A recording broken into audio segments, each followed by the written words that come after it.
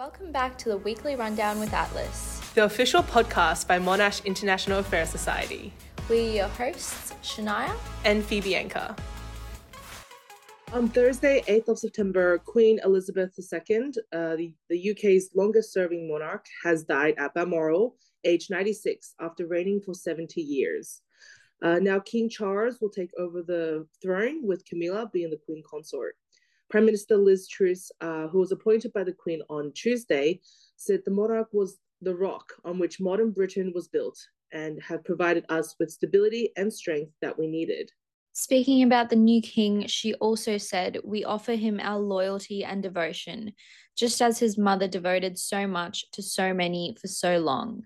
She also continued to say, "And with the passing of the second Elizabethan age, we usher in a new era in the magnificent history of our great country, exactly as Her Majesty would have wished, by saying the words, 'God save the King.'" So it's definitely a very tragic event that we have witnessed this morning. I think a lot of people across the world are definitely mourning the loss of the Queen, especially because, like you said, she's been reigning for 70 years. I saw an article where it said most Australians wouldn't have even known an era of like the monarchy without Queen Elizabeth II. Exactly. And we all know that she has such a profound impact on the world and not only of her home. And I just feel like this is truly a big end of an era. And I just know that everyone right now around the world is definitely mourning Queen Elizabeth. And she will forever be the world's queen, honestly. She's definitely has that symbol figurehead. It kind of belongs to her at this point. Exactly. Well, yes. So, on behalf of, I guess, Myers, we really do pay our respects to the royal family, and may she rest in peace. Yes. So, I guess we'll also move on to today's news and what's been happening around the world as the world is mourning Queen Elizabeth II. I heard that there are some floods in Pakistan happening right now. Is that right, Shania? Yes. So time and time again, we hear people telling us that climate change is becoming worse and destroying our planet to the point where it'll soon be uninhabitable. We can most recently see this becoming a reality in Pakistan, like you said, with the devastating flood that they are currently experiencing. Entire villages have been swamped, crops have been destroyed, diseases are spreading, and more than thousands of people have been declared dead. Oh my. These record-breaking floods in Pakistan have left a trail of disaster and devastation. So a weather pattern known as the South Asian monsoon descends on the country every year between June to September, and it's known to bring rain that the country is in need of after summer. It's a normal annual thing that happens. Right. However, extreme rainfall along with melting glaciers in the country's north have increased the amount of rainfall the country has been receiving during this period. CSIRO climate scientist Michael Gross said that the floods bear the hallmarks of a changing climate. He went on to emphasize that a warmer climate means that you have more intense rainfall and glaciers are more likely to melt and collapse quicker. So it's a never-ending cycle. And I think it really exemplifies how our actions have consequences, which in this case are very long-term. Yeah. And just very impactful because honestly, yes, the world is literally getting warmer. And I just feel that it's truly interrupting our everyday lives. And of course, it truly can, like you said, it really does exemplify how our actions have consequences. This isn't only like the first time we've heard about a great natural disaster. This has been happening for a long time. Exactly. And I actually just think it's crazy how there's definitely more to be done. And I mean, it's just crazy. But I mean, like what's happening right now in terms of, has been any support immediately? So there has, but Pakistan's political and economic situation has kind of only complicated the flood preparedness. As we mentioned earlier in the year, Imran Khan was removed as prime minister after losing a no confidence motion in parliament. And ever since that, his supporters have continued to rally, calling for new elections.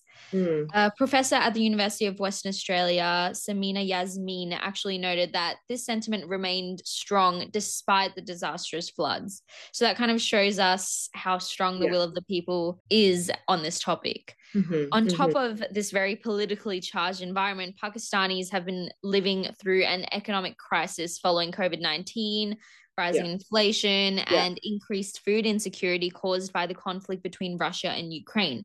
So Uh, the flood damage to both infrastructure and crops will magnify the existing economic and food insecurity in the country, which mhm. will put the country's citizens in an unbelievably difficult situation. I can only imagine. They've Mm-hmm. really. I mean, I know the whole world has had a lot of negative impacts from Yeah. COVID-19 and what's happening around the world, but Pakistan right now is truly just getting hit with all in all Mm-hmm. aspects. That is just truly devastating. I think this is what we've kind of seen echoed in a lot of these countries, these developing countries, where Mm-hmm. they're trying to recover from COVID-19, and then they have other political and economic issues going on in their country, and they just have in food insecurity coming in, and just Yeah. so many things where they don't have enough time, enough No. money, enough resources to recover from the disasters that they're enduring. Right. Yeah. And I guess, yeah, no, you're 100% right. I mean, these effects of climate change has not only impacted Pakistan, Mm-hmm. yeah, like you mentioned. I mean, we've also seen a lot of countries across Asia, like including India, Sri Lanka, Indonesia, South Korea. I Mm-hmm. think they've all seen that they've experienced floods and landslides. Yeah.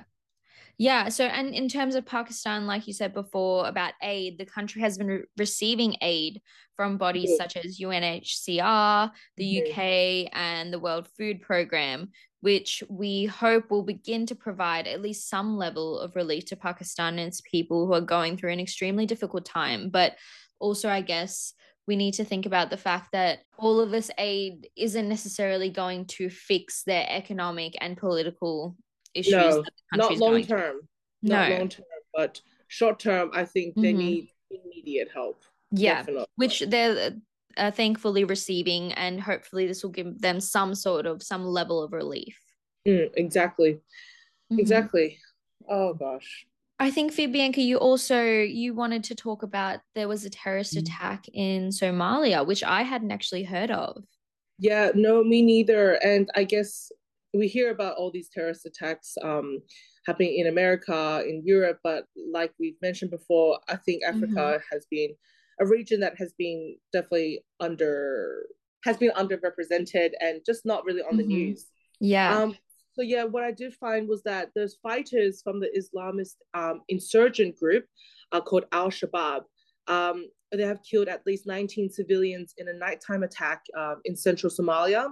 Mm-hmm. Clan chiefs and local officials stated just recently. Mm-hmm. So this attack happened, I believe, on Tuesday.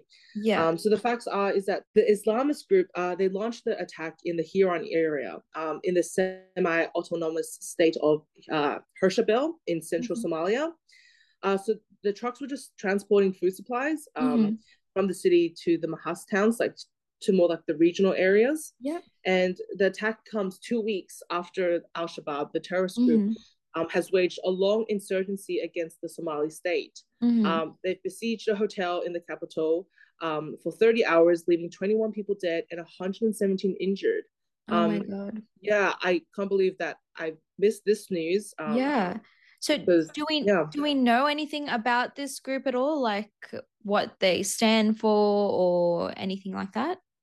Yeah, so I guess the only background we kind of know is that they're an Al Qaeda linked group. Mm-hmm. They've been fighting Somalia's internationally backed federal government since 2007. Okay. So they've been around. They've been Yeah. around, but I know that the news also don't want to give them too much voice. So Mm-hmm. That's I true. found that this was kind of buried in the news, but Mm-hmm. again, I think it is very necessary for our listeners to Mm-hmm. also be aware of what's happening. in these African states. But I definitely yeah, agree, especially because if we're going to highlight terrorist attacks that are happening in the Western world, yeah. I feel like then we should also be recognizing Hmm. attacks that are happening elsewhere. But I do also agree with the idea of not giving them as much as a voice, because then that's kind of promoting their Right. agenda as well. So it's kind of, you're kind of stuck in the middle there. Exactly. But yeah, we actually did get, it looks like there's a quote from Hmm. Al Shabaab. They said in a statement that they're targeting fighters from a local sub clan that recently Hmm. helped the government forces. And yeah, apparently this local sub clan killed Hmm. 20, quote, militia men and those who were transporting material for them, Hmm. destroying 9 of their vehicles. So Okay. I'm not quite sure. I think it's kind of like an internal back and forth type of Yeah. Yeah. situation. But again, a terrorist attack is a terrorist attack. Yeah. And that's just their statement. But we Hmm. also have a statement from President Mohamud, who Hmm. is Somalia's recently elected president back in Hmm. May. After a protracted political crisis, he promised to wage a quote unquote an all out war to eliminate Al Shabaab Hmm. following the recent hotel attack. Yeah. So, yeah, it looks like there's definitely some internal battles happening Yeah. in Somalia. And it looks like that President Joe Biden has also promised to send some military over to Somalia to help fight the Hmm. Al Shabaab. Yeah. Um, yeah, the Pentagon has recommended this move, considering the rotation system of Biden's predecessor, Donald Trump, Yeah. as too risky and ineffective. So I'm not sure. I'm not sure. Again, we all know that war is not always the answer to anything, Hmm. but again, I feel like if a country is in need of support and aid, Yeah. it's great that they have international support. But at the Exactly. same time, I'm not sure. I feel like there are Hmm. some things that needs to be taken down to a more people to people level and Yeah. perhaps be spoken out first. But I Hmm. guess it is good that there is some support and that there are some light that is shown onto this terrorist Yeah. attack and Yeah. terrorist. Yeah. I think that is important, providing support. Like you said, um, it's good that there is support and Mhm. aid if they are able to provide it. Yeah. Um, but definitely, I think we should focus on more communicating on a people to people level first. Exactly. I think this is a good time to wrap up. Yeah. Yeah, there's a lot of news. Hmm. This is a pretty impactful episode, I feel. Should I I think so too. a lot for you guys to take in. Yes. I think our listeners should take this time this week to really soak in the information, process Hmm. everything, and also just go out there, read more news, learn, and also just broaden your understanding of what's happening around the Yeah. world. And I think it's really important to be aware of the different things that are going on in the world. Like I said, I hadn't even heard about this terrorist attack in Somalia. No, So it's and really good to have that awareness of what's going on around the world. exactly. But yeah, we hope you guys have a lovely weekend and a Hmm. lovely week ahead for next week. Yeah. But don't forget to tune in to our next episode of the Weekly Rundown. Thank you guys. Bye. Bye.